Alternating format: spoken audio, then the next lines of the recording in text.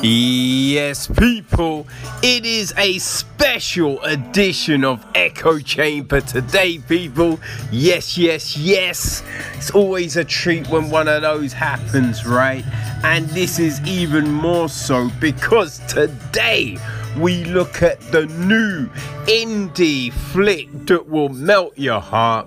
It is Clairvoyant, and it is from the directing, acting and writing duo Michaela Whitman and Arthur De La Rocha. So people, we're going to look at the film first, and then we've got a little treat for you. So sit back and let's gaze into that crystal ball, as it were.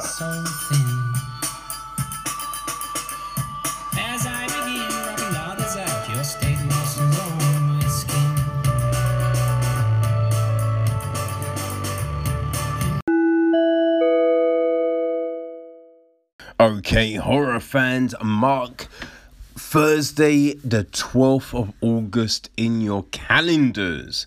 That is right, because Shudder, AMC Network's premium streamer for horror, thriller and the supernatural, have announced that the new event series Slasher Flesh and Blood, starring horror legend David Cronenberg, will exclusively stream on the service in the US, Australia and New Zealand beginning Thursday, August the 12th, with 2 episodes followed by new episodes streaming each week.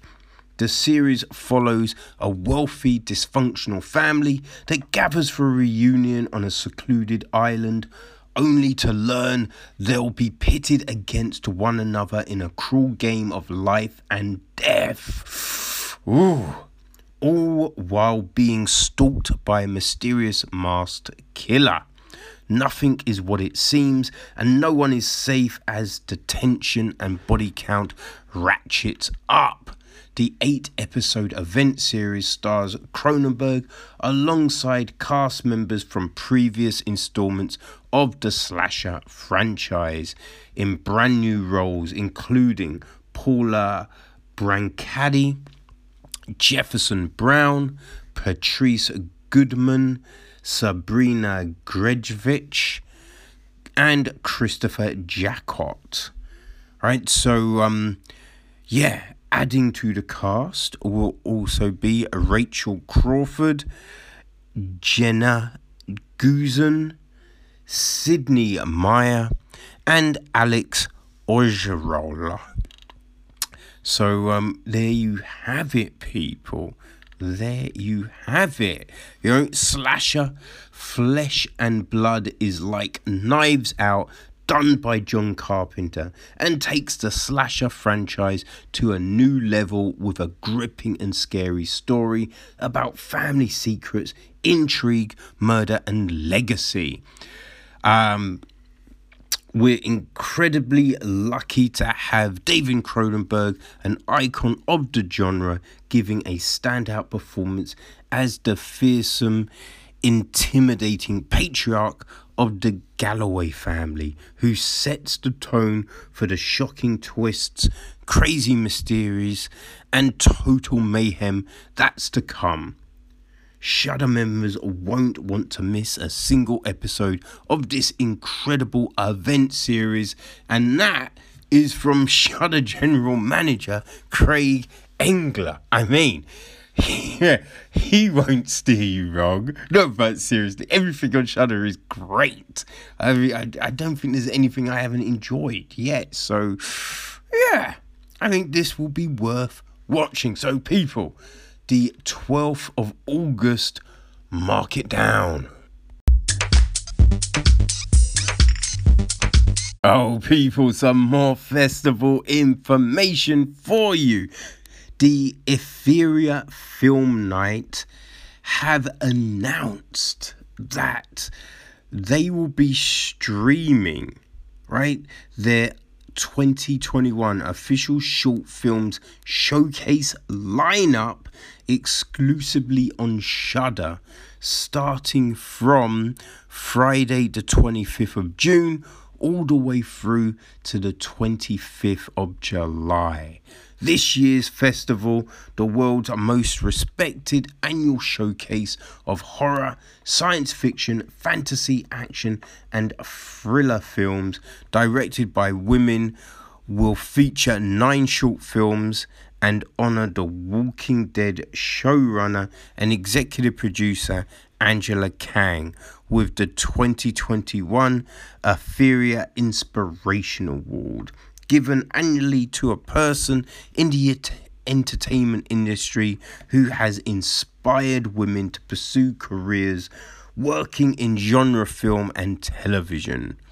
Producer Gail Ann Hurd will present the award to Kang, with the ceremony included as part of the official Euphoria 2021 content streaming on Shudder.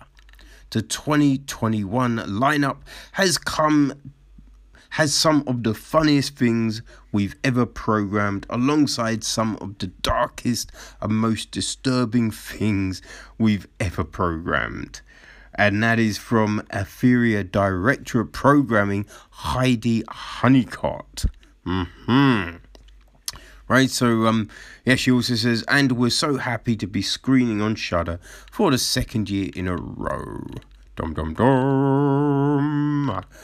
Right, so people, I mean, do you really want to miss all of this? You know, Gail Ann Hurd says, the Euphoria Film Festival is the preeminent forum showcasing the many talented women working in the genre field.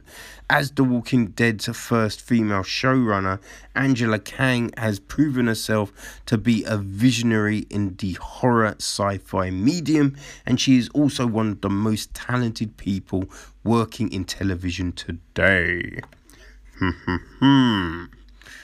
Yeah, you know, and Kang says, as a lifelong fan of horror, sci-fi, fantasy, action and thrillers, I am truly humbled to be in the company of the incredible women of Euphoria, and who have been honoured over the years with their Inspiration Award, not least the incomparable Gail Ann Hurd.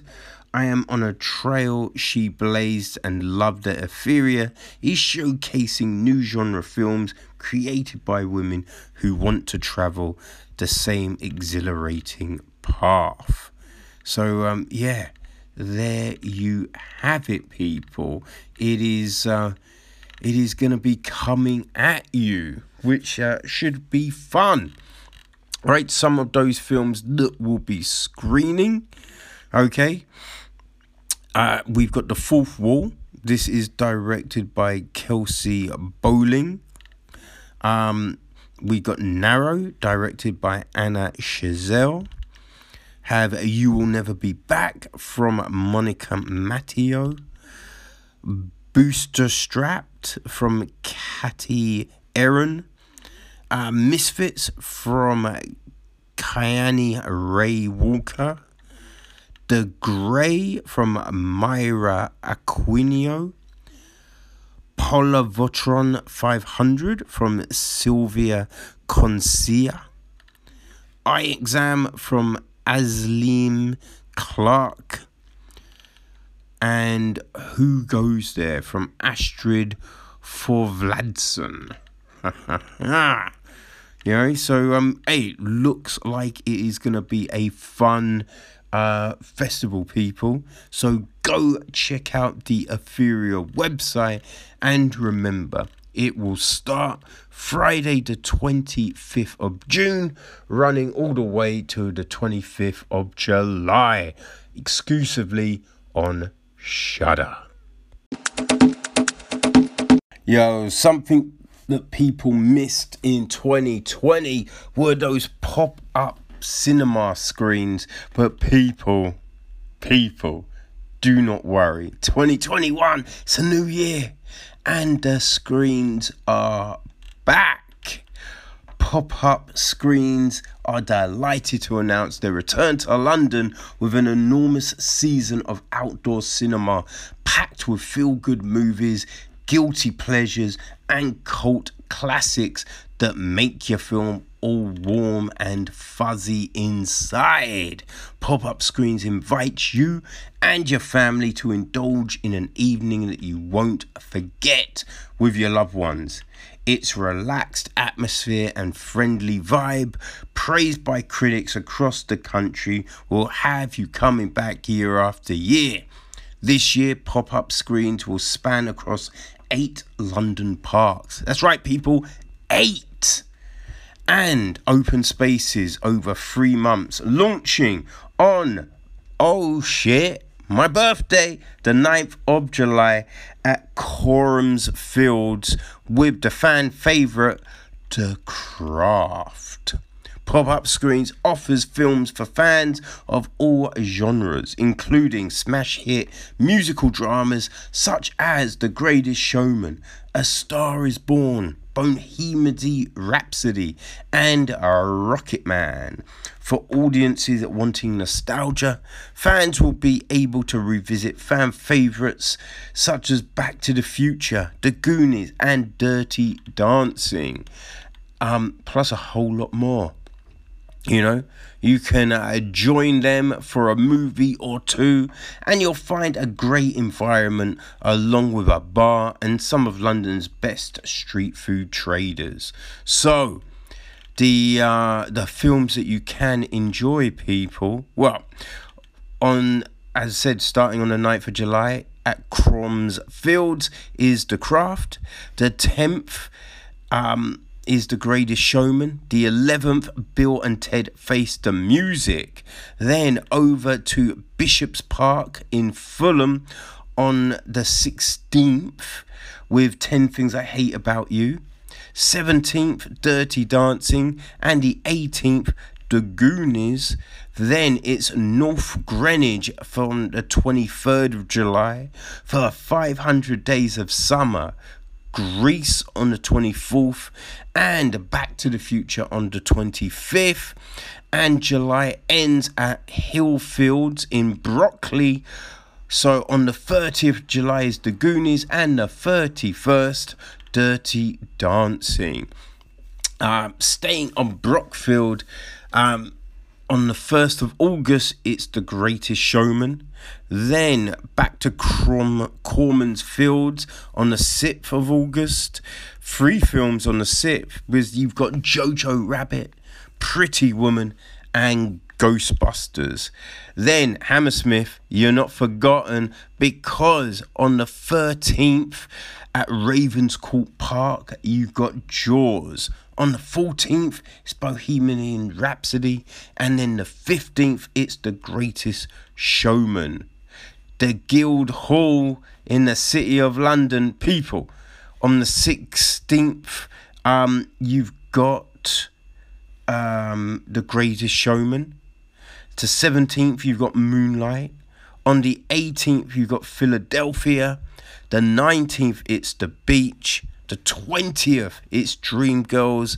And the 21st of August is Priscilla, Queen of the Desert. Then Hither Green, people. From the 27th of August at Manor House Gardens, we got Bohemian Rhapsody. On the 28th, it is The Greatest Showman. And then on the 29th of August, it is A Star is Born. But that's not all. So back to Bishop's Park in Fulham for the 3rd of September, because it's Rocketman. The 4th, it's A Star is Born. Then the 5th, it's The Greatest Showman. So then on the 10th of September, it is back to Hammersmith. So Ravenscourt Park, it's Dirty Dancing. On the 11th, it is at Jurassic Park. And the 12th, it is Rocketman. And it all ends at the Oval in Kennington Park. Right, so 17th of September, it's The Greatest Showman. The 18th, it's Notting Hill. And then the 19th of September, it all closes with A Star Is Born. So you can book tickets and find out more at popupscreens.co.uk. Adult tickets are £14 and those under 12s, it is £9. But remember, people, there will still be COVID policies in place. But yes, for more information, people, go down and check out popupscreens.co.uk.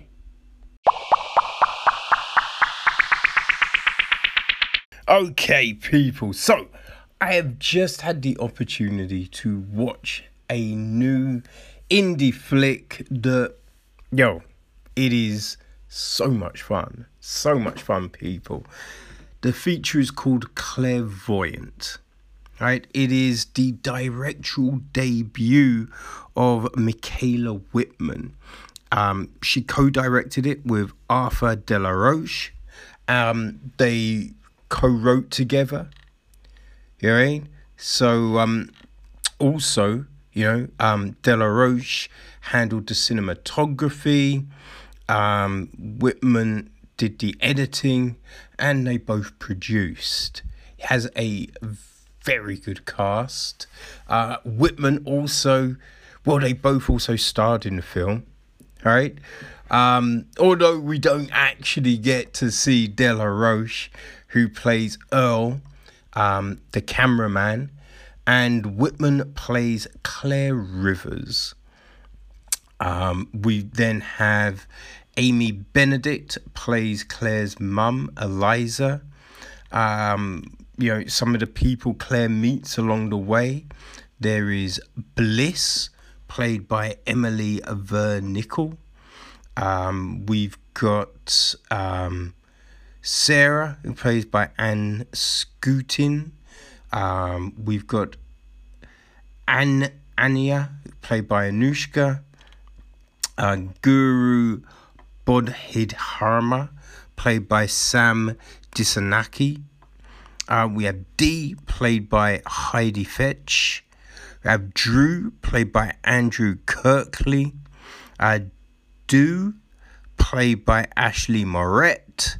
And Guru Ben, played by Reese Height. So, the gist of the film, you ask? Well, people, Claire Rivers is a spoiled rich girl who hires a camera crew to document her journey as she attempts to shed her ego and attain enlightenment. After a particularly mind-blowing yoga session, 21-year-old Claire realizes she's the only one with most of the answers to all of life's questions, and that she's the best suited person to answer the rest.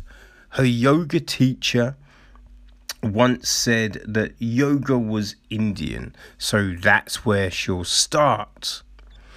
And we have Claire going on a journey for enlightenment, basically speaking with a host of spiritual and religious leaders and guides to try and really drill down to the essence of what enlightenment is. And the journey of all of this, oh man, it is fantastic, people.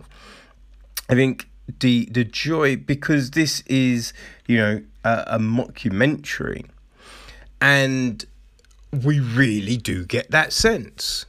We honestly have that feeling that this is a girl that has been able to hire a film crew, right? She's got the money together and she's putting it out there, but has no real clue of what the hell she's doing. it's one of those ones where it's that person that has kind of good intentions, but also is looking for that clout, right? Looking for that shine. It's not just out of the goodness of their heart, even though that's what they're telling themselves, right? But then, they really want all the fame and success that comes with it. And we really get that here. Oh man, there's so many just fantastic moments, right? Just with the conversations with the all the different people involved. Finding out stuff like not every person in a country has the same religion. That really was a mind blower. Thinking that graffiti is an actual, language. Mixing up cultures. Claire does them all. And I think what really helps make this work is it's not over the top, right? I think that's one of the key points here. It is a crazy, ridiculous, situation that we're seeing, but we have seen this, right? We have seen these people do these same things on Instagram, YouTube, Facebook. I say TikTok. I don't have TikTok, but, watching your mum's house, you get to see a lot of Christina P's crazy ass TikTok, and Claire is one of those people that you could imagine her bringing in for the show, right? That's what that is, people. So yeah, you're watching it and you do believe, right? You are immersed in this whole experience, and the direction definitely helps play into that as well. Because the way it's shot, right? The lighting, the way the shots are framed, all of that fits into the narrative of this piece. Because it isn't this highbrow approach. It's not even that, early Clerks, Kevin Smith approach. This is just something else, right? This is the camera person that you find on Gumtree, right? That's what we see here, and it all adds to the ambiance. That's right, people. The ambiance of the piece, and that is a true joy, right? It's always a great thing when you see something that you can actually immerse yourself in, right? You can actually cringe with what's happening, right? I think if you enjoyed The British Office, you will like this, right? It's got that sensibility to it. You will be like, oh no, she said that? She said that? There's this moment where she's in a church, right? And the lady she's speaking to says, when you die, you go to paradise.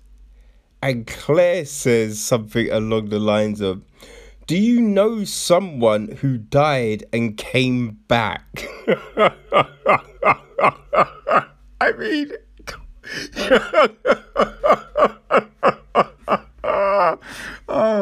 oh man, you don't have to be a Christian, you kind of think, to get that. I mean, really, there's something like that in all religion, I kind of feel. I mean, yeah, I think so. I mean, to be honest, I'm not an expert, so I might be talking out of my ass there, but that's what I think, right? But yeah, we get these fantastic moments from Claire dropping these lines that you're just like, what did she just ask? What is just happening here? I cannot believe this. This is insane. And it's great. When someone's saying you have to release, to find enlightenment, you have to find release from self. And Claire's response to that is just, it's sublime. It's sublime, people. You know what I mean? It's one of those films. Everything just works. When you watch a thing and it clicks perfectly. Just the acting. Because this really does. And I know, I understand. I've said it numerous times. But the film really does rest on these performances. That is a thing, right? If any one of these actors drops the pretense, right? Lets you behind the curtain and you see the real wizard, you're just going to be like, oh no, what? Is that really, it's this? But no, everyone holds it up. We get these really great performances, even from people that don't have a huge part in the film. The part might be small, but the performance is as weighty as everyone else, right? Like Anushka, who plays Anya. It's a small role, but it's the cadence, right? It's one of those things, because you have to have that, when someone asks you something that is so ridiculous, it's that catch, right? When your brain catches up and you're like, wait, did they just ask? Huh? And you're trying not to be rude. You're looking at this person trying not to be rude, but in your head you are thinking, did your ass get an education? Did you? Because I wonder if your parents loved you. How do you get through life? Please explain that to me. We get those responses, right? We then get these other ones, like Emily Van Nicole's Bliss. A great character. I think you're gonna love Guru Ben, because Reese Hyatt, really kills it as Guru Ben. Like everyone does. You could, shout out every one of these performances, because they are all just really good. Really good, and it adds to that film. Plus, as I said, look, it's all about the direction as well. Like the performances are good, but if the direction is too polished, this doesn't work. It doesn't work, right? Because you have to believe that the cameraman is this, right? Because also then it plays into stuff that happens towards the end. So you have to believe. So you have to get those shots. And, oh, man, there's these great right? Now, sometimes when you have those moments in films when someone takes a phone call, right? A video call, or they're doing a screen chat on a computer. It's shot in a certain way. Not here, people. Not here. There is a great FaceTime moment, and let's just say no one will be thinking that Earl is Steven Spielberg. You know what I mean? No one's gonna think that. So yeah, no, it really does work. You know, the pace of the film, you're engaged all the way through. You know, you really are engaged because you want to know, how the hell is Claire gonna pull this off? Right? How is it going to fit together? How is it going to work? Especially the more you work out about Claire. You're just scratching your head a little thinking, wait, how the hell is she... how can this person do this thing? I'm baffled. I am baffled. It's 90 minutes and that is a perfect time.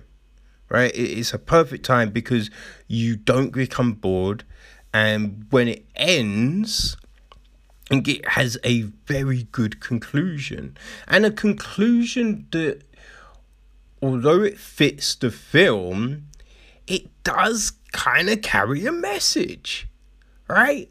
It carries a message, which, to be honest, you are surprised Claire's got it in her.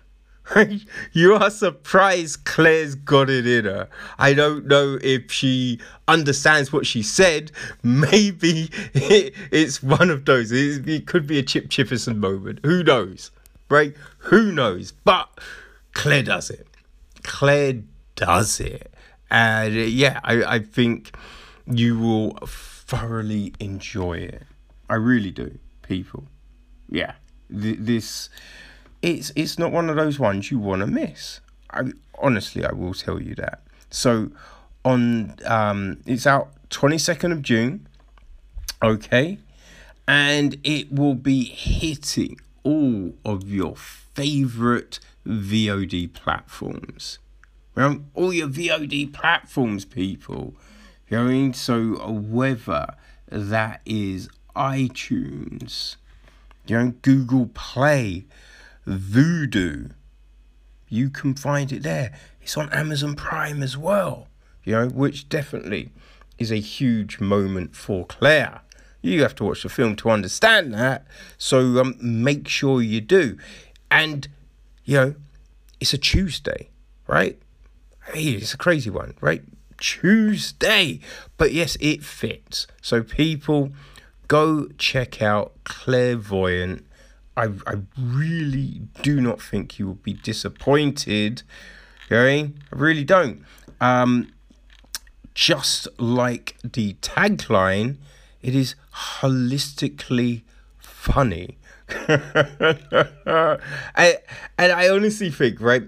Sometimes you see there's a film, and the poster doesn't always match the tone of the film. This poster matches the tone and the feel of the film. It really does, right? It's great. It is truly great. So you want to see it. You want to see it for the production, the performances, just the whole entertainment of it all. So people, go check out Clairvoyant. I really honestly feel you will enjoy it. Okay, people, so I told you there's a little something extra, and that is we got the opportunity to sit down with Michaela and Arthur and talk about the film, how it all came together, and some other stuff as well. And yeah, people, sit back because you get to hear from these two extreme talented individuals yourself, and you will not want to miss it. Let's go.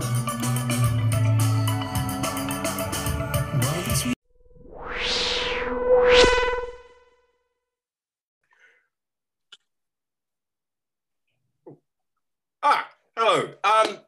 Okay, people. So I'm here today. I'm very thrilled because today I'm speaking to Claire Rivers.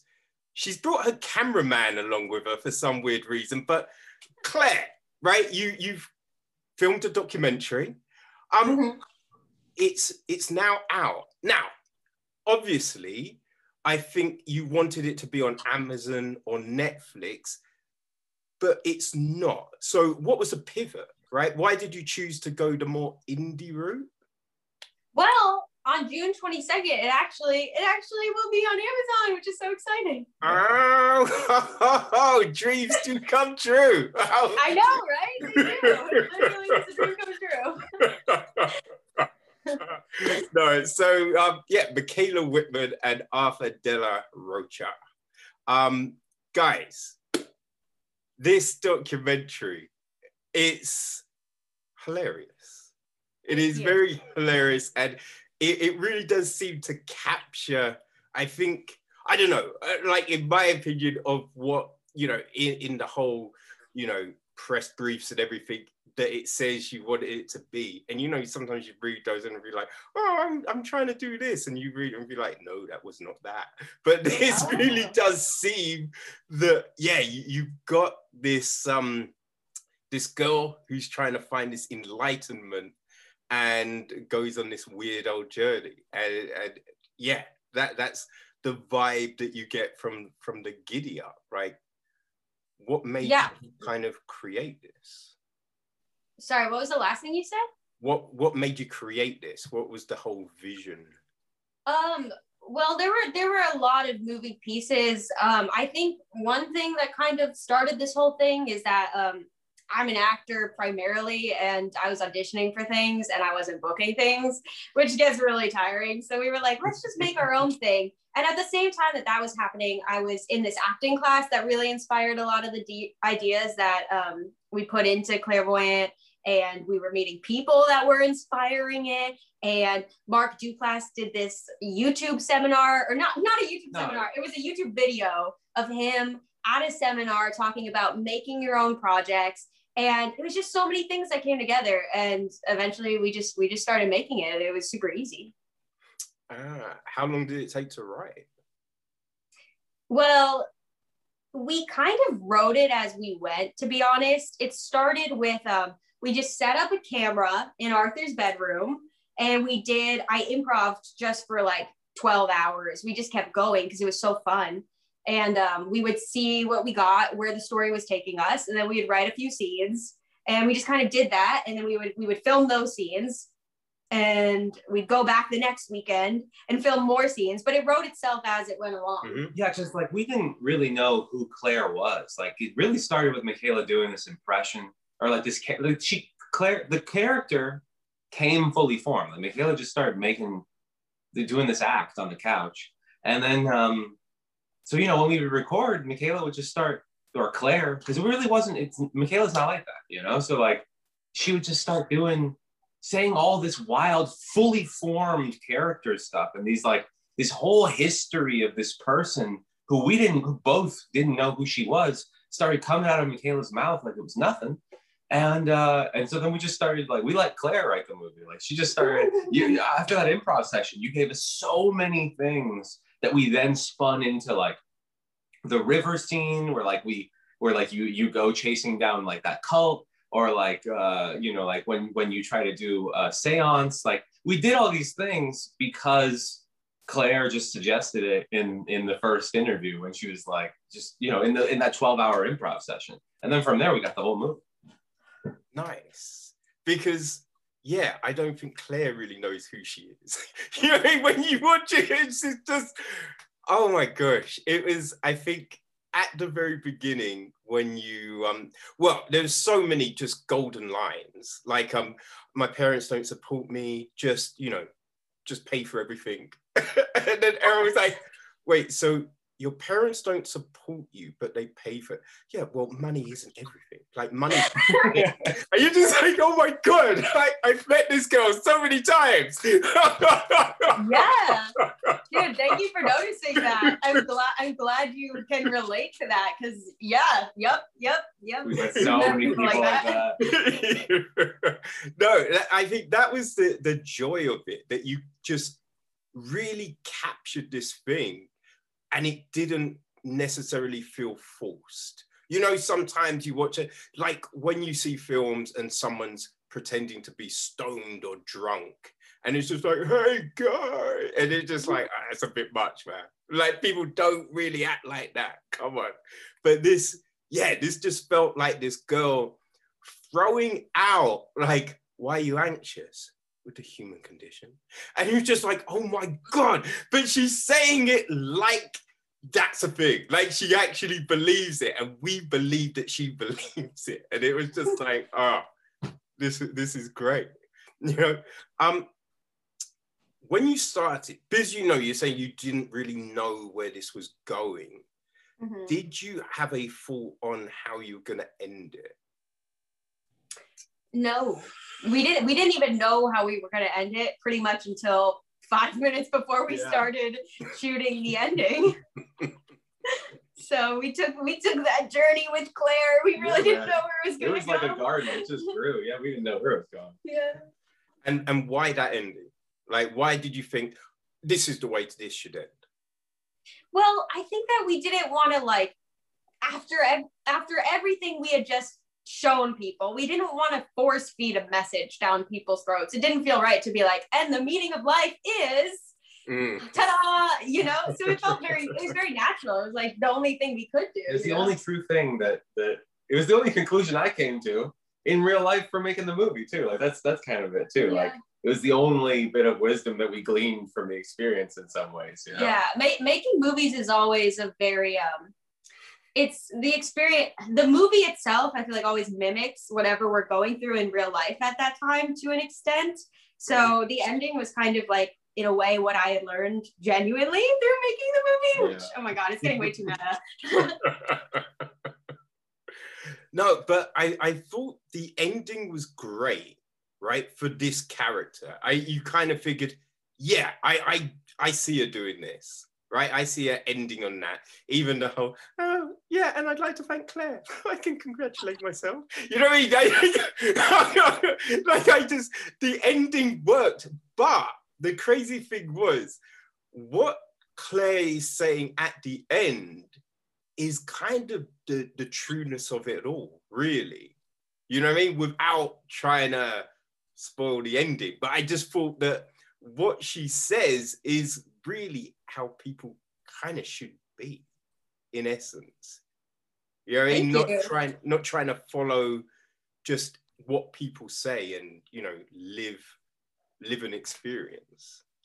Yeah, exactly. Well, thank you for saying that, because we were trying to imbue it with something like wholesome that could actually be of use. So I'm glad that you can see that it wasn't like totally crazy. Oh man, yeah. No, there's so much.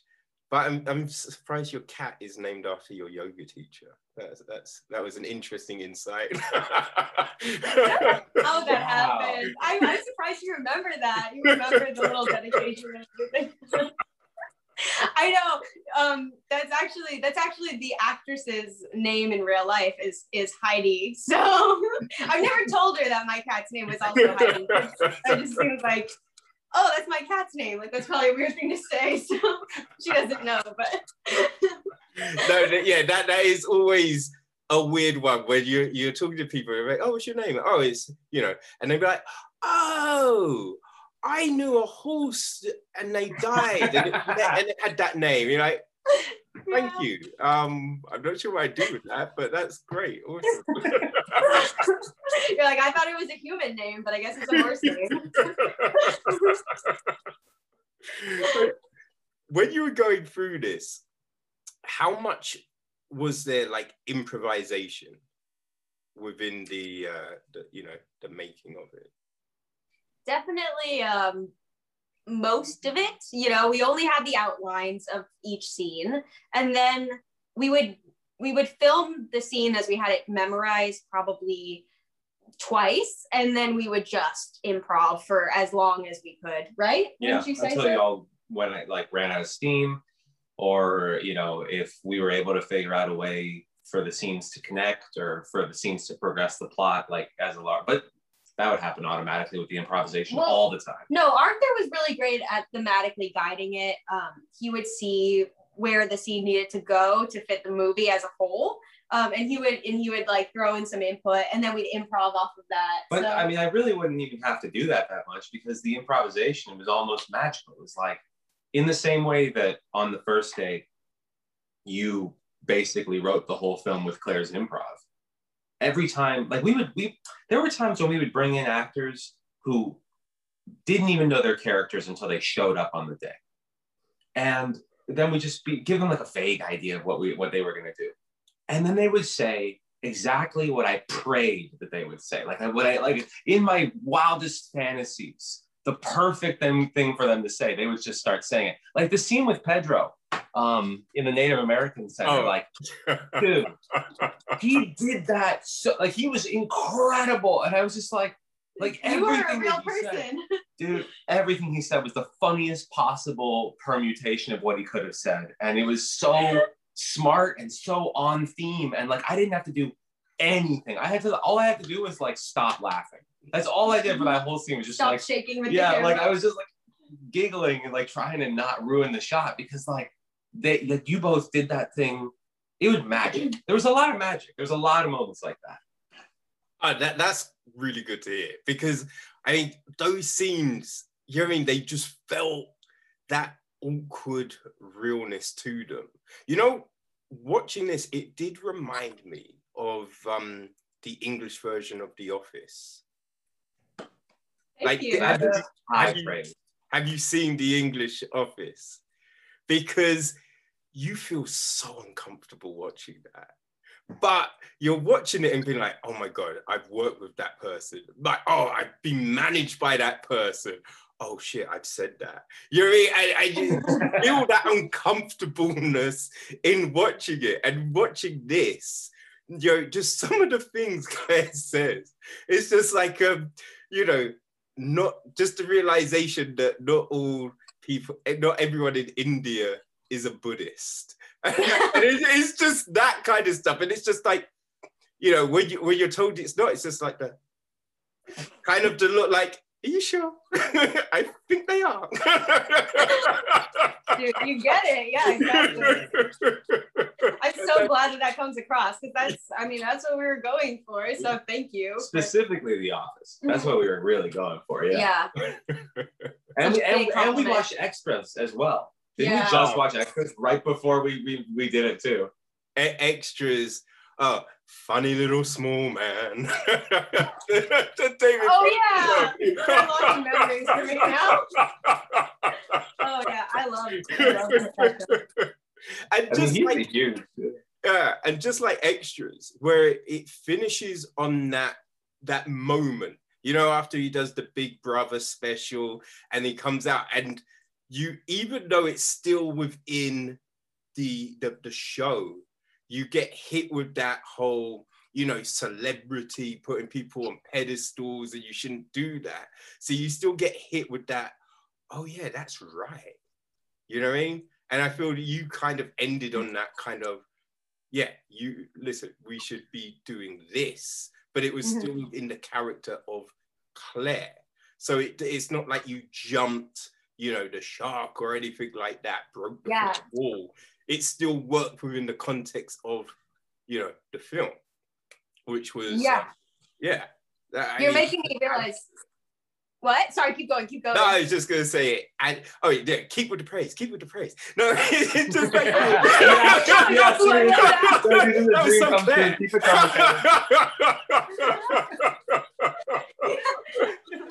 do continue.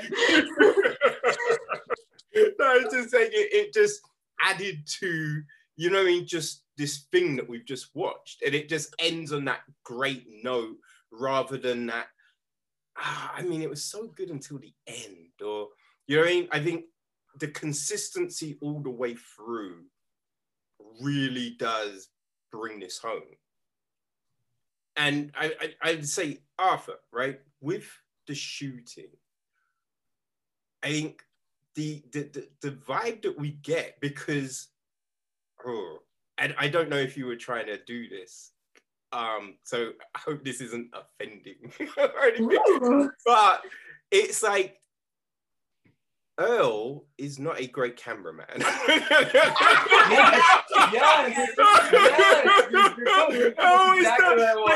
The framing of the shots is terrible. The lighting, there's so many bad things that he's doing, but it fits with this hokey ad hoc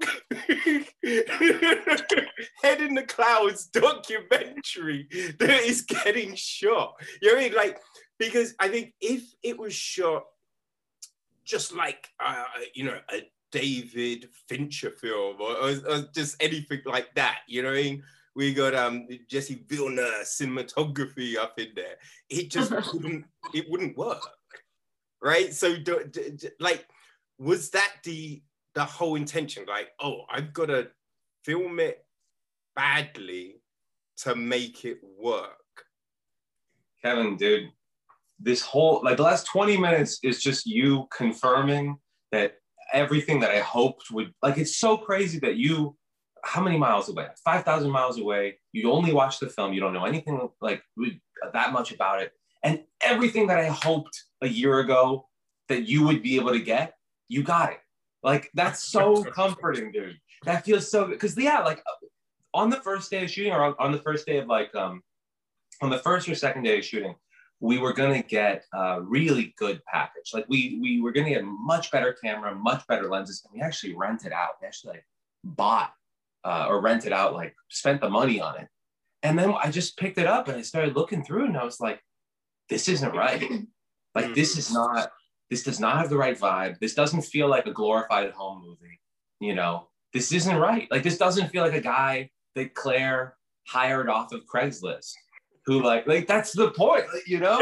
And that's kind of, so the fact that, you know, we wasted the money on the cinema lenses, we wasted the money on the much better camera, and then went and did a downgrade. Like, we used a photography lens instead, like the Sigma, which a lot of people use this one for filming, but like, still, it's just not a fancy, it really wasn't fancy. And like, I'm so glad they came across. I was worried a little, you know?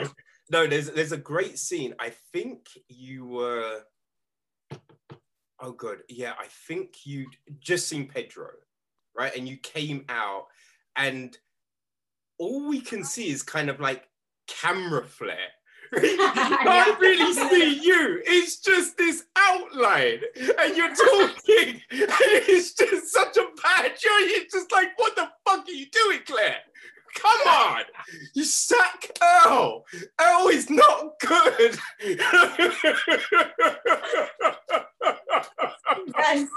There are so many things where, like, I feel like we were strategically lowering your expectations more and more and more with like those things, and then and it made it easier for us because we were like, it doesn't need to be perfect, let's just keep moving.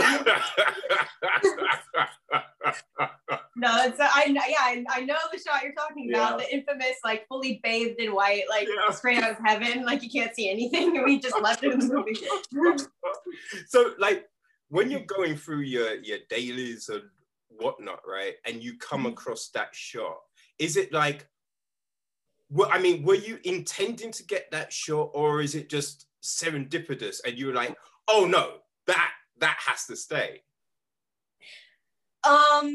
Well, serendipitous. We definitely I mean, you could have just been like, no, that's what we cut that so many times to get that perfect shot. Like, we worked so hard to get that. We waited for the sun to hit, and it boom, it worked. Yeah, you're sensing what I'm thinking. I'm like, maybe I should say it was super strategic. In the next one of these, just be like, no, we realized, we checked astrology, and it said the sun would be rising at this point, and we went there, and boom, we got the shot. Yeah, we set the camera to have like a really, really high ISO. We let all the light in. It was super intentional. Yeah, that's what I'll say from now on. But it wasn't intentional, but it did work.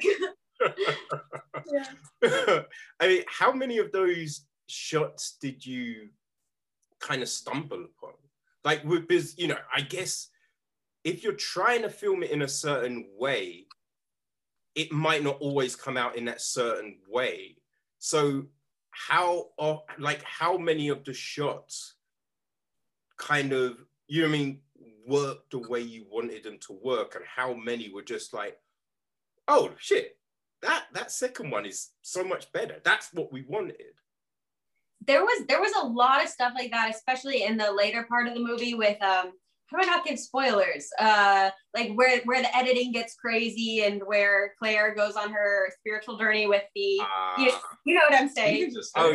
Like the bliss kind of situations, and when she was finding Nirvana. Yeah, you mean with the acid? Yeah. Okay. Yeah. Okay, well, we'll recover.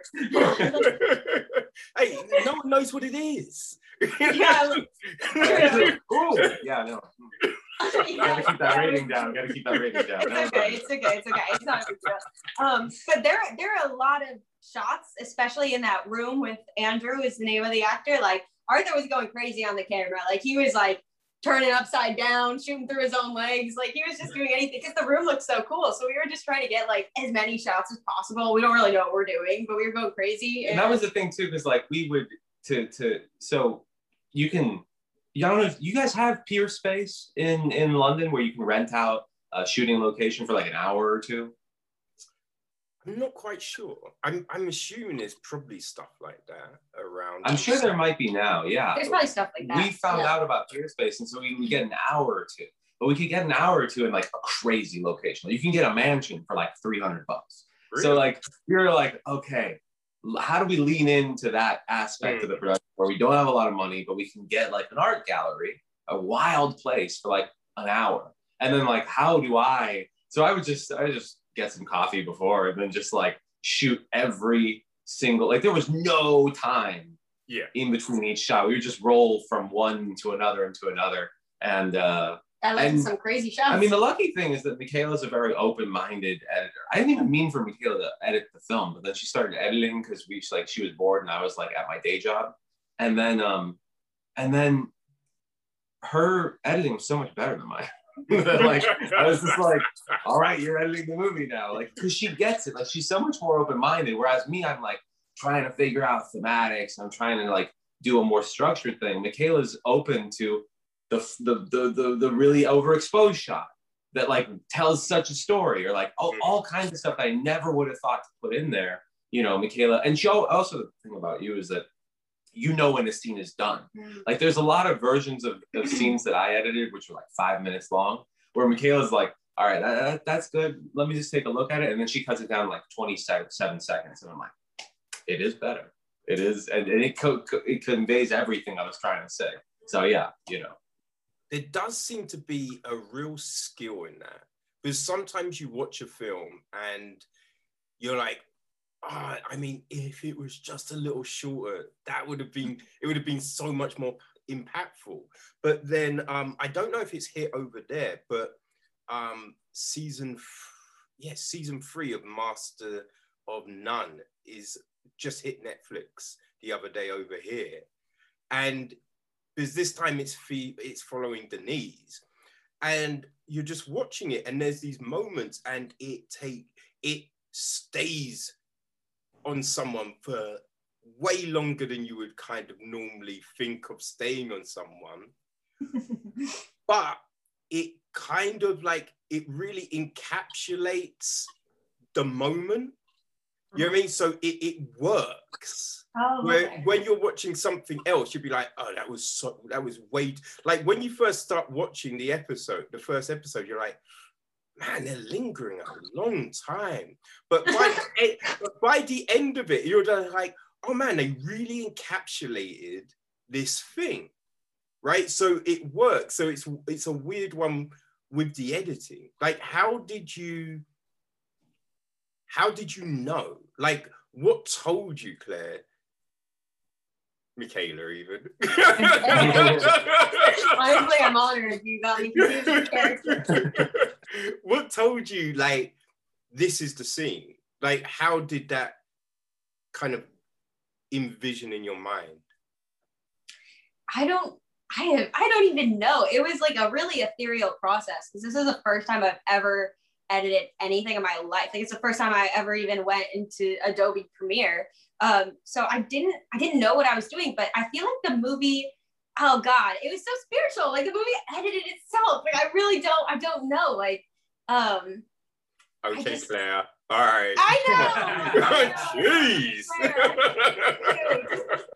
It sounds exactly like Claire. I just edited what I would want to see, I guess. And if I thought it was funny, I was like, okay, the scene's done. That's the good answer. That's the best answer for it.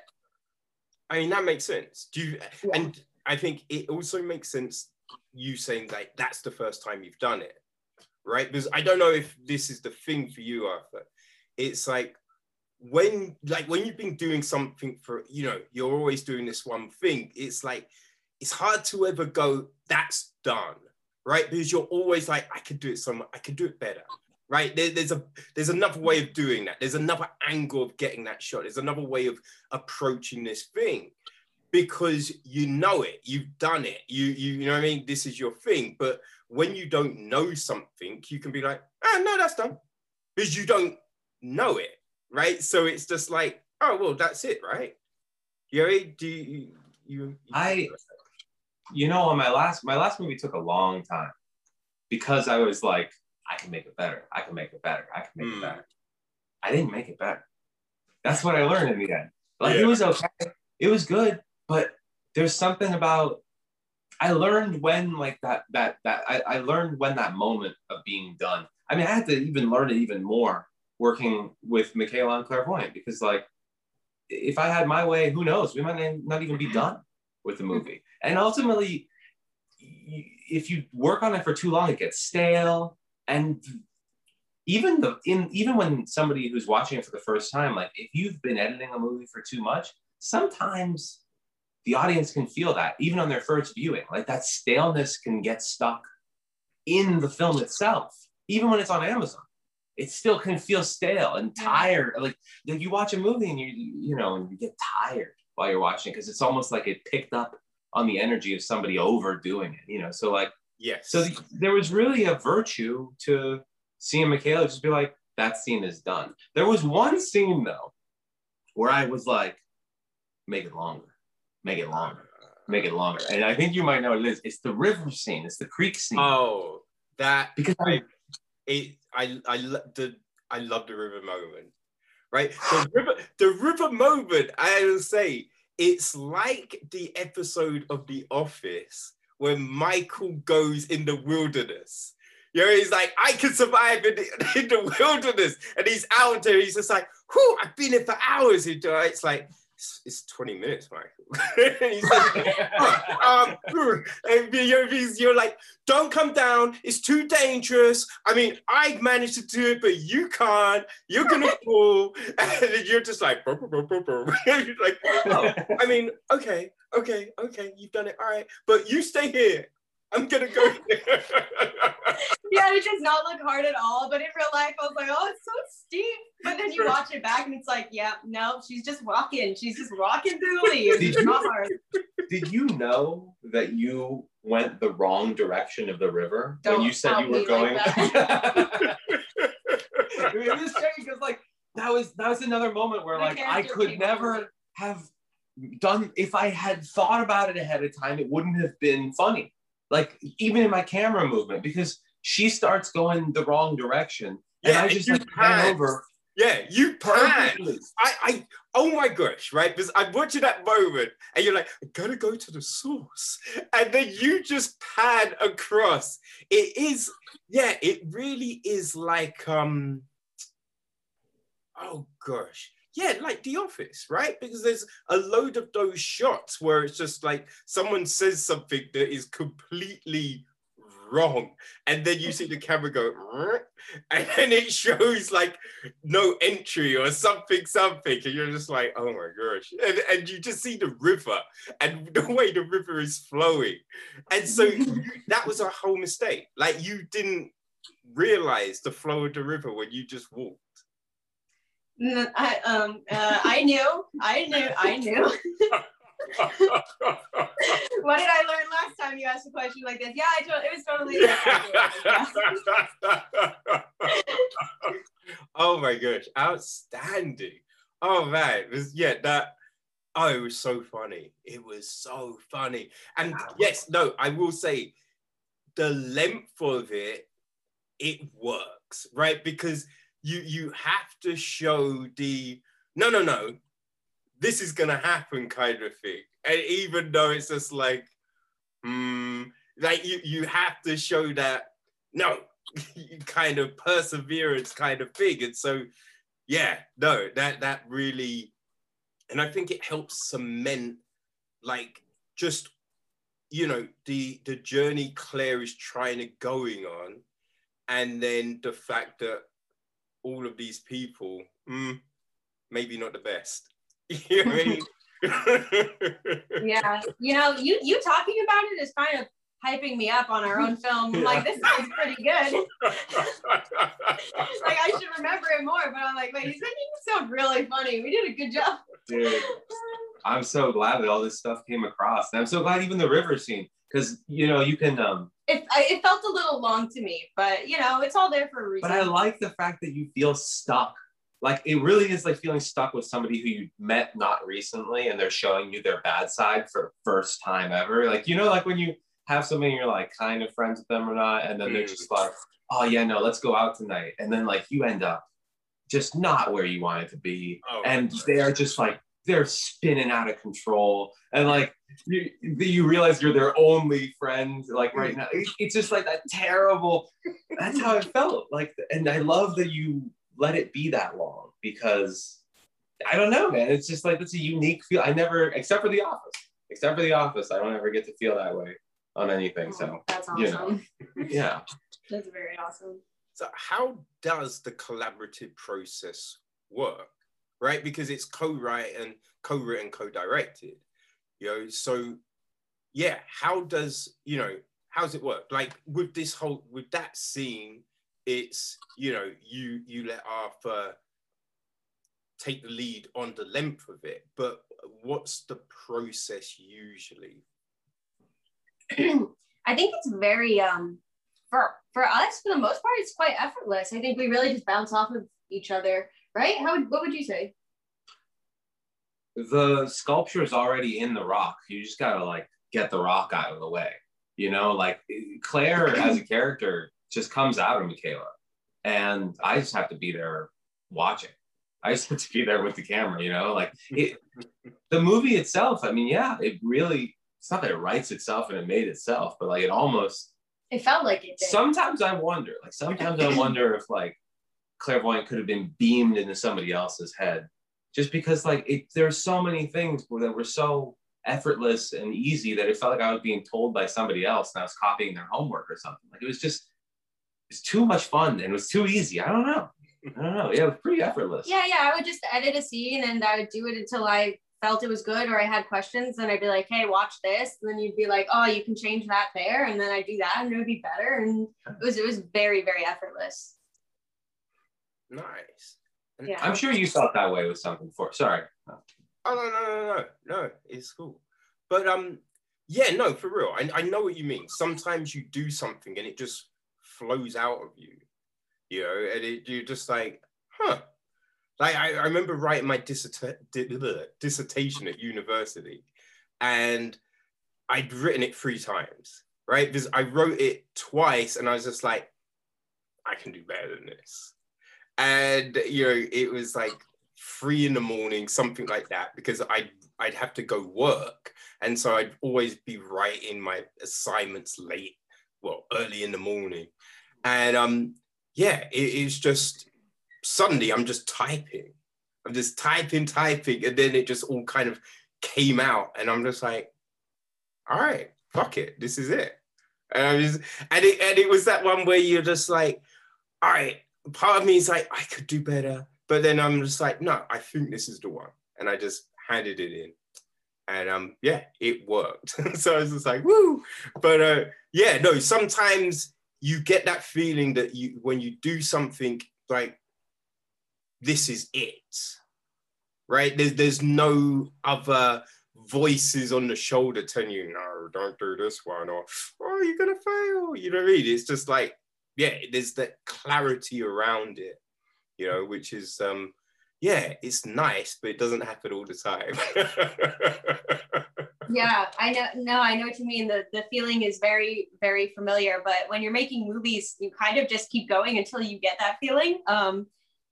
You just keep doing it, and then you're like, this is the one. Unless that doesn't happen, and then you're like, this could be bad. I hope not. But for the most part, with Clairvoyant, we have another movie that we're doing now, and that one sometimes is a little more difficult to find that inner guidance on.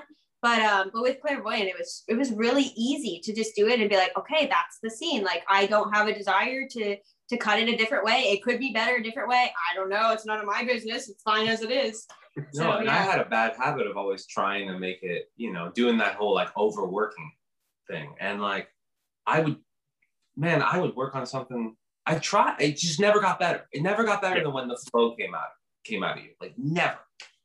I think Clairvoyant being intentionally poor quality actually made it easier to not be a perfectionist, because it's not like you said, it wasn't like amazing cinematography or anything, because I'd probably be pickier if it was, and I'd be like, we need the best of the best. But it was really easy to just be relaxed and be like, okay, well, this is what it's gonna be. It was an amazing first time filmmaking experience, because I didn't stress myself out too much.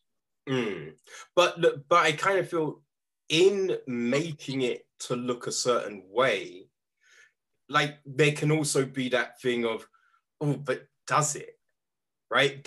Does it look like it's a bit, or should we redo it?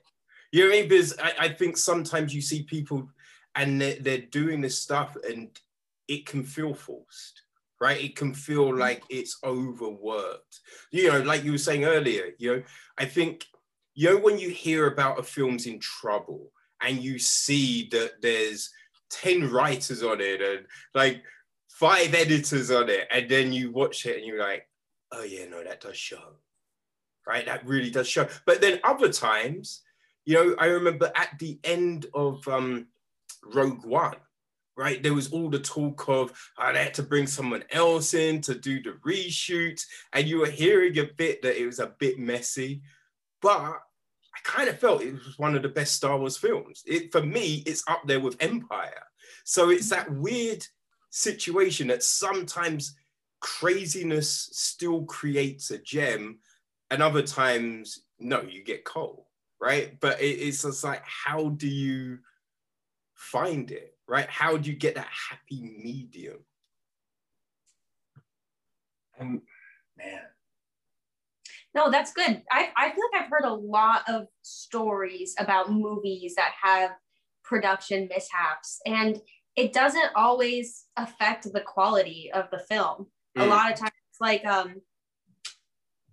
the first Star Wars film, right? Yeah. Didn't that one have it was? Oh yeah, that was crazy. Yeah, it was crazy, and there was like so many reshoots and so many editing tricks that they did, and obviously we all know what happened with that. So it didn't negatively affect the outcome of the film, right? What do you think? I think it depends on the spirit, like the original inciting spirit of the movie. Like if you make like with Clairvoyant, we were just like, I'm gonna make a movie for me, kind of. Like we were just like, we're just gonna make whatever. We're gonna make exactly what we want, and it doesn't matter if people don't like it. It doesn't matter if like God himself comes down and it's like, yo, that movie sucks. Because like I'd be like, you're wrong though. Like you don't know what you're talking about. Like we just made what we thought was gonna be funny and good. And that was probably the first time I've ever done it like that, where like I wasn't thinking about the audience so much. Like you said, you just made it so that you would like it, and I just made it so that I would like it. And I think maybe talking about Star Wars, that might be like that sort of spirit, people are able to ride that wave, because really we're all just trying to like ride the wave of the flow or whatever. Damn, dude, Clairvoyant does make me talk spiritual now. I'm Claire. But no, like you're just trying to ride the wave, like you're trying to surf the wave. And I think the initial idea, whether it's like coming from, whether it beams into you from the flow or whether you make it yourself, like I think George Lucas was like, I am gonna make, because George Lucas got kicked off of, he didn't get kicked off, but he wasn't able to make Apocalypse Now, right? And that's when he was like, all right, I'm just gonna make one of these Flash Gordon like weirdo movies with like a bunch of weird aliens and I'm just gonna make my own weird ass thing and I don't care, you know, and there's that energy through it where it's like weird and ugly and dirty. And he was like, you know, like when you think about Star Wars, we take it for granted as a, I can't even talk about Star Wars right now, but we take it for granted as like a cultural foundation. It's super weird when you think about it out of context. Like it's really, really, really out there. And the fact that it worked, I think it comes from him like just wanting to, you know, he had that vibe back then. Yeah. Maybe he still does. Like American Graffiti has that vibe. Man, American Graffiti is a lot like Clairvoyant in a lot of ways, or I hope. Shit. You know, where like it's just like, yeah, I don't know. Jump in here. I'm still like making good points, but I'm losing my structure. No, you're good. You're good. I'm following. Yeah, no. It depends on that first. Yeah. I get what you mean, right? Because when I'm doing these, right, because I hate these interviews, right, where it just feels very formulaic, you know, and it's just like, so where did you study? Okay. So, what drove you to making films? What's your true bliss? You know what I mean? And it's just like these, and you finish the interview and it's like, I learned nothing, right? I learned nothing about why they made this film. I learned nothing about, you know, what really inspires these people to do things. So I want to ask the questions that I want to ask. I'm trying to find out all the things that I want to find out, right? And I kind of feel that will give, you know, a good piece, right? Yeah, exactly. Like why produce things for other people if you couldn't consume it yourself, right? Yeah, I feel like that's just not enjoyable. That's like being a person who always, I mean, that's like, not to be cliche, but that's just like not being an authentic person, someone who like is always, you know, doing things for other people. That's just not enjoyable. That's exhausting. So it's the same thing with art, you know, and being an interviewer and all this stuff in life. Like you can't just do it for other people unless you're Claire. She's probably doing it for other people, but generally it's exhausting. And how you keep the energy, right? Like, is there music that you play, like video games, like? How do you kind of wind down and keep this, you know, the vibe right so you can keep on keeping on, essentially? Do you mean in terms of like the editing process, or which part do you mean? Just in general, right? Because, you know, shit can get tough, right? So sometimes you throw in it's like if you're in the gym, if you're running, right? And you could be like, you know, I'm done. And then a certain song will come on and you'll be like, oh, fuck. Okay. Yeah. All right. We've got it again. Let's go. Right. And there's that thing that can drive you on.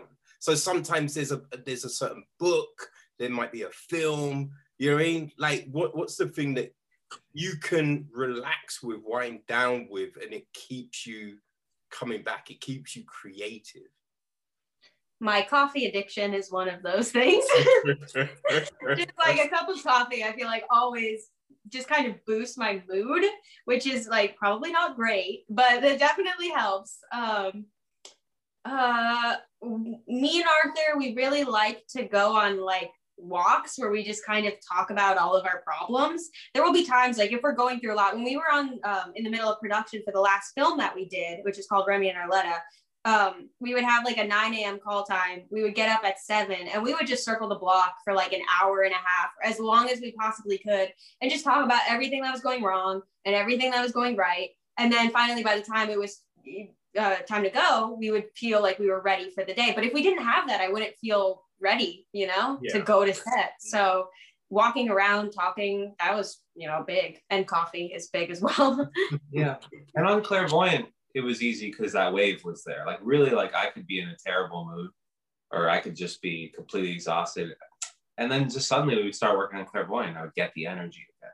But coming to that, Clairvoyant came about because we were really tired of, I guess it came about from the problems a little bit. Yeah, like exactly. We were sick of, I mean, you say. No, Clairvoyant was how we boosted our mood and got back on track in life. Because before that, like, I was just auditioning for so long and got so close to booking amazing projects, and then would just fall through.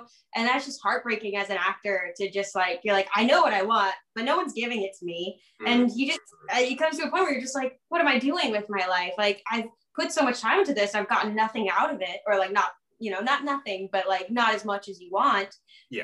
So Clairvoyant was that thing that kind of like, I don't know, really elevated my mood and happiness in life in general. So me too. I mean, I was doing customer service, so yeah, it elevated my mood a lot too.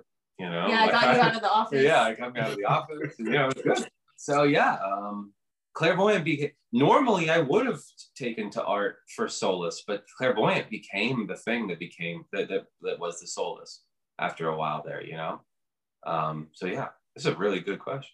Yeah. That's a really interesting question. That's why you don't do your podcasts, your interviews, the way that, you know, all those other boring people do it.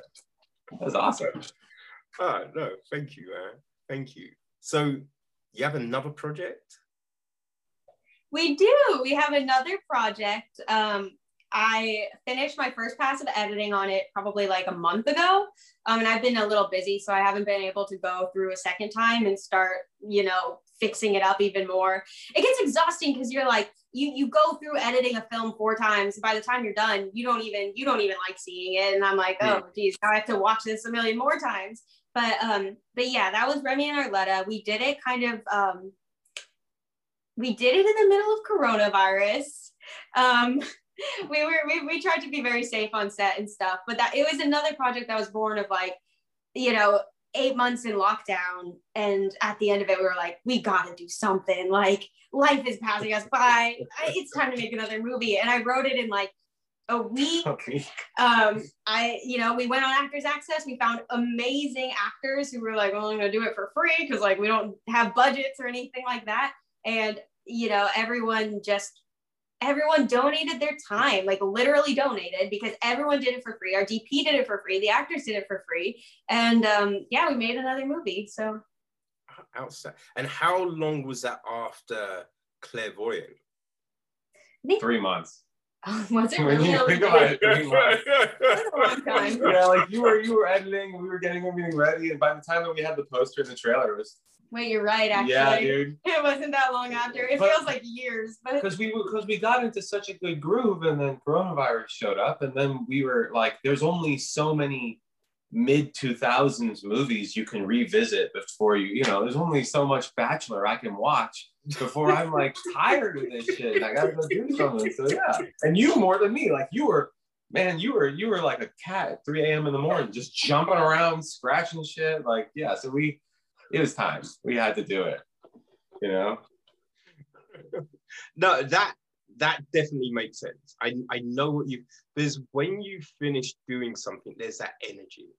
Like I remember like doing a stand-up set, right? You come off and there's so much, and you just like, I need to do it again. I need to go again. Where can I go again? Because you're just so like, that was so good, right? I need that rush.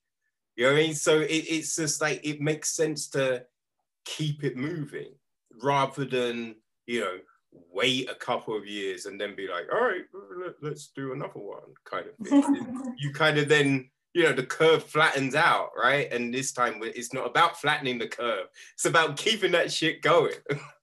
Yeah, exactly. And Clairvoyant, like, we tried to elevate our production quality a little bit on the second one, but Clairvoyant gave me the confidence to know that it's possible to make a movie on your own. You know, we found all the websites.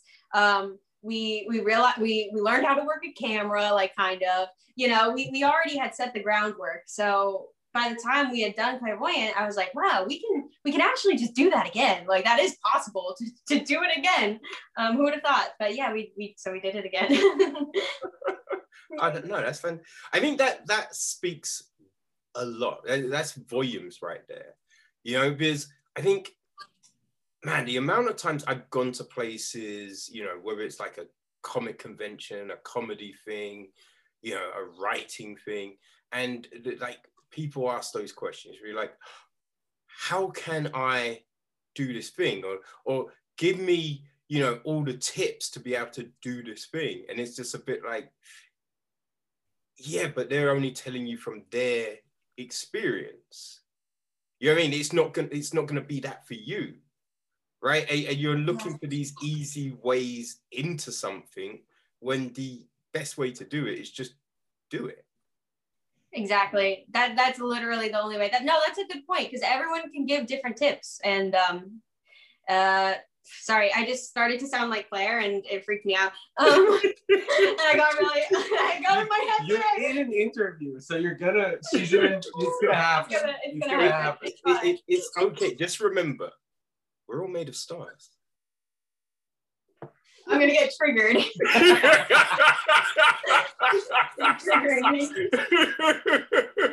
I love Zilda. Zilda was great. Zilma was just great.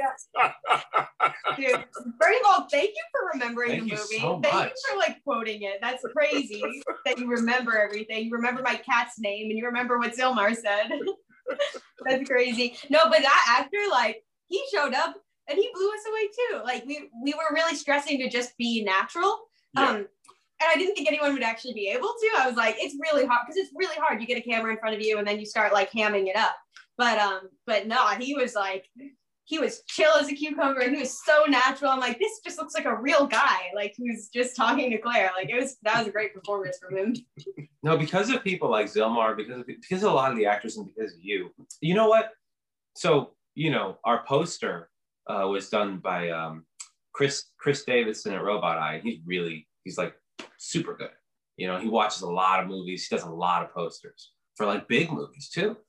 And he made my last poster, you know, and then so after he watched the film and started giving me drafts, he was on the phone with me and he was like, so why do you like get into documentary filmmaking and where did you find this girl? I was like, wait a minute. And he would say these things and he would just say it like, oh my God. And like, where'd you find the Zilmar? Like, you know, like, and it took him 2 or 3 weeks. Sorry, Chris. It took him like 2 or 3 weeks to realize that like, this was not a real documentary at all. And that he was just actors. You are such a dirtbag, Arthur, man. You just threw motherfucker under the train. You used to be like, you gave his name, what he does, like the shit he works on, and then it's just like, and the sucker fell for it. Yeah. No, He's very good. you're okay.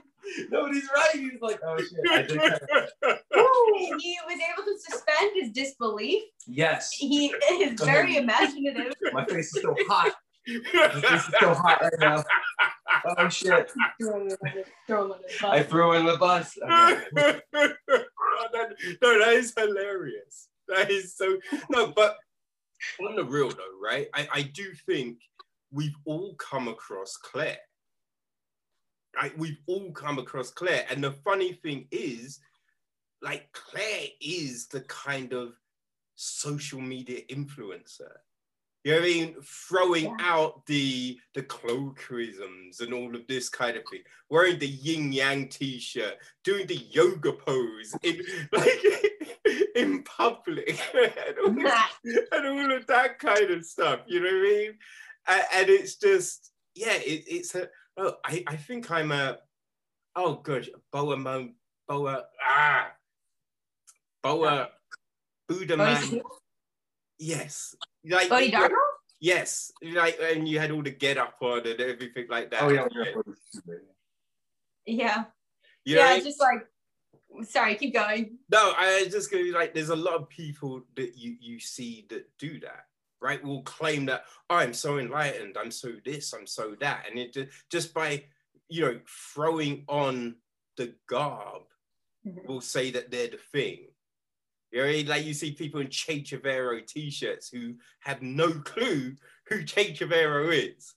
You know, and it's, yeah, that's a crazy thing. So you could watch it and think, oh yeah, no, I've seen this on fucking Instagram. Like, I've seen that person. So I can see where someone might go. And especially if you're watching it in the rawest form, be like, oh yeah, no, that's all right. So this is a real thing, right? You know, Yeah.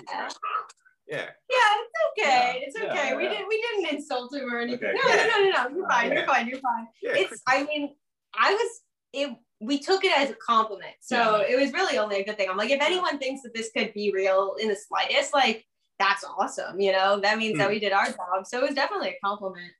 Yeah, no, and no, I'm just in my head. Don't worry about me. Don't look at me. I'm okay. just worried. You're okay. I'm okay though. No, I mean, like with I think a lot of the film festivals actually thought that this was a very poorly made documentary at first, until we put in the blurb after that happened with Chris. Then we put in the blurb like, this is satire. This is like a spoof. You know, before that, you should have just left it. You should have just left it. Let everyone marinate in their silliness. I mean, I think you're right. I got insecure because like we can see the analytics of people watching, and like they would watch it and they just turn it off, and then like I put that it's satire, and then all the watches got full, and I was like, okay. Yeah, we started getting into more film festivals after we said it was satire. So I was like, this was actually tricking people. I think because they probably have to see so many shitty movies, so then when they see that like it's kind of shitty, you know, like, but they don't realize at first that I would say that you don't really. At what point do you know that it's a joke? Like for sure, and you're in on the joke without knowing that it's a spoof. I mean, I don't know. I would say right away, but maybe that's just because that's just because we made it. But yeah, so after we put the blurb in, then the film festivals like actually started watching all the way. But at first they would turn it off in like the first 5 minutes, you know, like that kind of thing. So yeah. I remember when The Office first came out, because I think they just said it's a mockumentary. They just said it's like a documentary.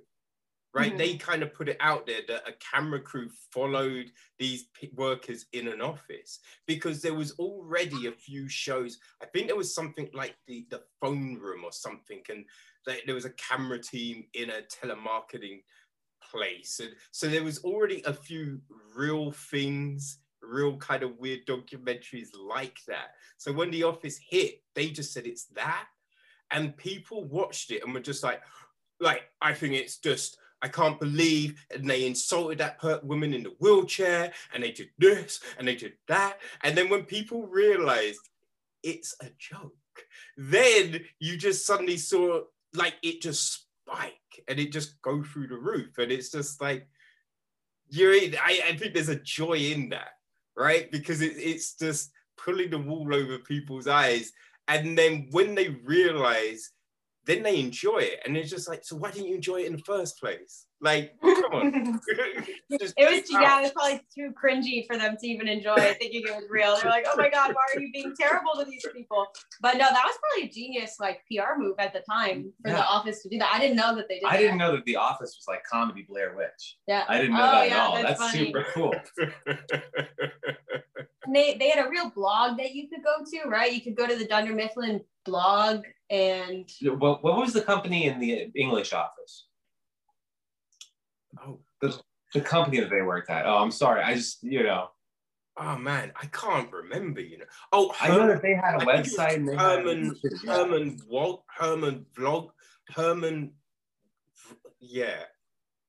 Herman Vlog or something like that. Something sounded like that. Yeah, no, I think that they did like the website as well, or the blog as well with them and stuff. Yeah. I mean, he's a super inspiration.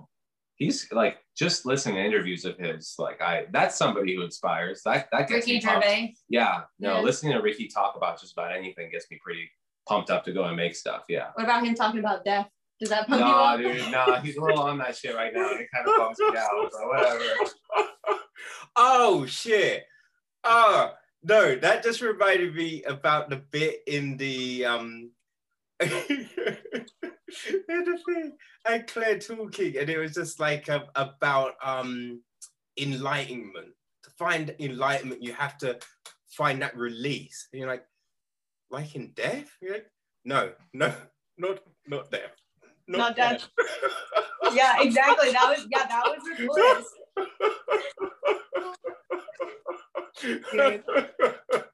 The movie almost went off the rails after that scene. You remember our first idea for that scene with the cult? Yeah, who it was like gonna be may a or may big not cult have thing. been immortal. Like there was all kinds They of were gonna like kill a cat. some kind of like sacrificial demonic shit that was gonna happen after that we were just gonna put in there and then leave. And I'm so glad that instead we did the river scene because it's just so much more low key, but at the same time it makes everything feel so urgent in a way. In its mundanity, in like how boring it is, it still like feels big to me. Because if we had killed a cat, like not actually killed, but in the movie killed a cat, it would have been really hard to come back from that. So yeah, I know. I'm glad that Bliss just, you know, she did what she did. She scammed her. We moved on.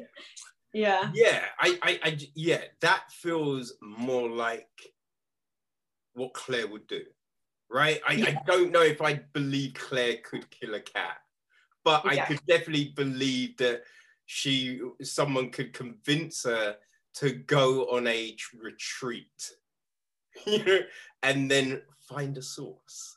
You know, so I think when you're watching it, everything, you know, fits, right? You'd be like, yeah, of course she would do that, right? And especially after Pedro, then of course she'd had that conversation with Anushka, you know what I mean? And then of course it would go to that. And it's just like, you know, you took it to that next level without becoming absurd, right? And which keeps it in that realm of, is this some real shit? Right? Because I think if you had gone too far in one direction, you'd be like, no, that's not. You know what I mean? But the way it is, you can still be like, does she realize that person is, You know what I mean? I think this works like that. Yeah, so I think, not doing the cat thing, definitely a great move. Thank you. Thank you. We didn't intentionally do that. We were gathering all the actors and like we had some of the costumes ready to go and we were going to shoot the cult scene, but then coronavirus happened and everyone was like, no thanks, we don't want to be seeing anyone right now. So it was kind of a stroke of luck, and you know, so we went and did the river scene and we could do that by ourselves because no one else had to be there. So that's what happened. Nice. Yeah. I mean, that's great. So how can people, you know, follow what you're doing and everything like that?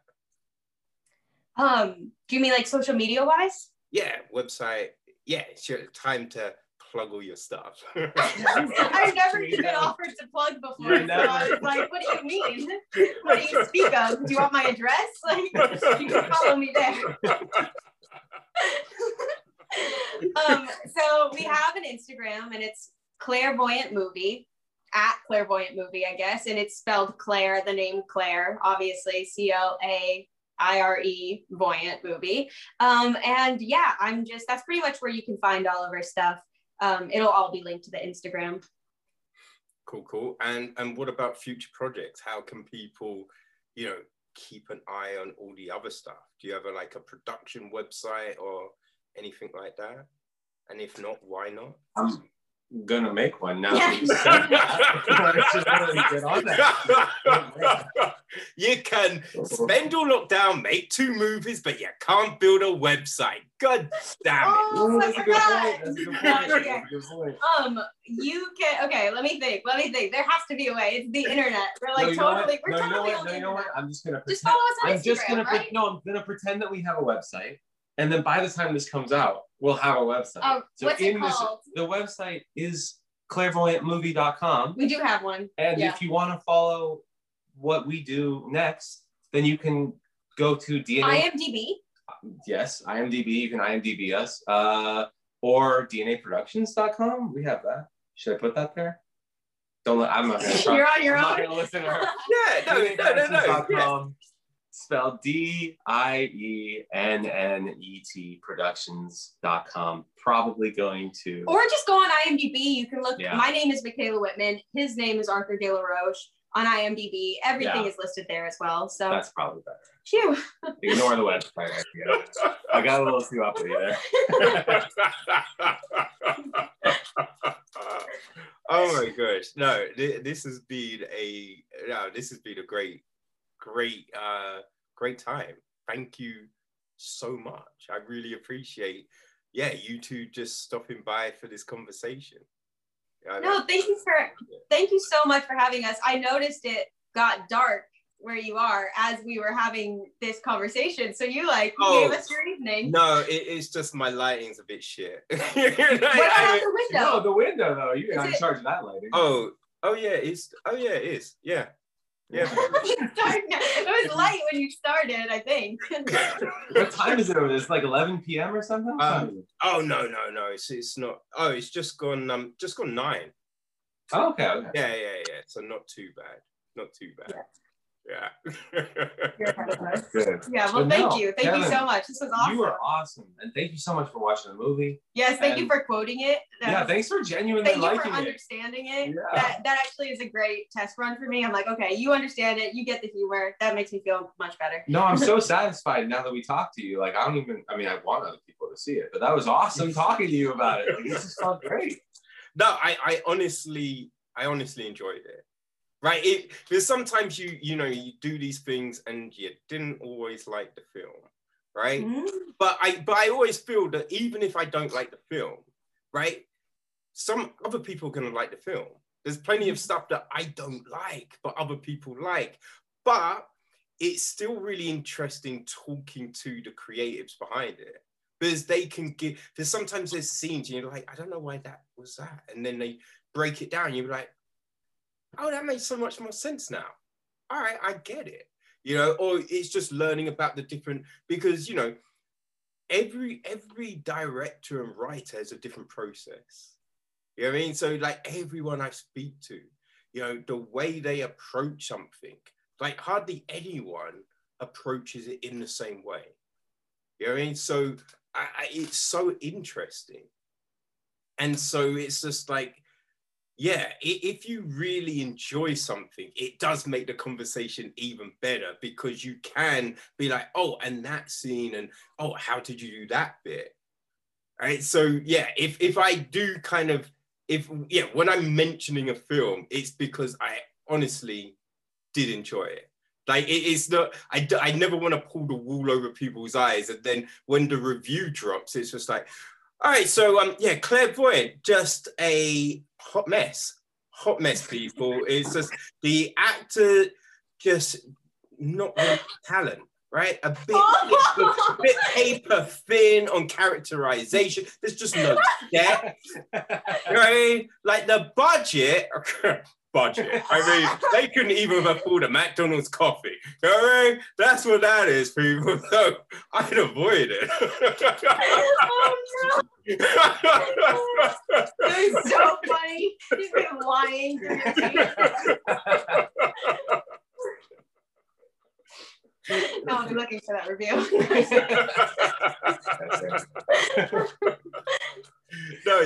I honestly really did enjoy the film. So thank you. I appreciate that. I love the fact that AJ put me in touch with you two. This is awesome. And when the new one drops, I hope that you when you're big time and shit, I'm not saying you're not now, but when you're even more so, then you find time to come talk to me. No, we'll be back, and hopefully it'll be sooner rather than later. It might be the end of the year, so yeah. Yeah. No, I mean, oh my gosh! Like even just saying that, one moment you think, the end of the year, that's quite a long time, but then I'm just thinking, it's nearly June. This year has just gone so fast, and it's gone so fast while feeling like it's been a slog. So it's just like, the end of the year, I'm gonna blink and it's gonna be the end of the year. I know. I think about that like once a day. I'm like, where's time going? Why is it so fast? Dude, I bet that June 21st, time will slow down for you. You'll actually have stuff to do. It'll be different. Yeah, You'll be able to go outside, party. Yeah, exactly. Well, I'm hoping, the work situation will have changed, which will then up the production of the podcast and everything. So the next time we speak, might be a little fancy shit going on, people. You know what I mean? Maybe we'll be in London. Honestly, I could use any excuse to go to London. I love London. Yeah. Outstanding. Well, yeah, I really, because what, the film drops next month, right? Yeah. 22nd, yeah. Yeah. So yeah, I hope it's a huge success.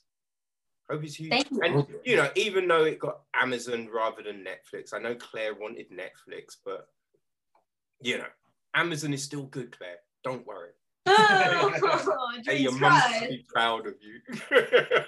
My mom is so proud. But yeah, no, all the success. And yeah, I look forward to speaking to you again in the future. Yeah, thank you so much. This has been awesome. This was awesome. Thank you so much. All right, you two take care. All right, you take care. Have a great night. Have a good night. Sweet dreams.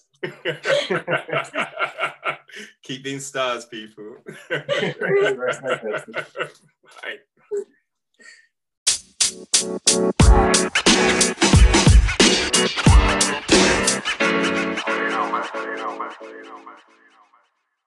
So, people, there you have it, right? Clairvoyant. And this is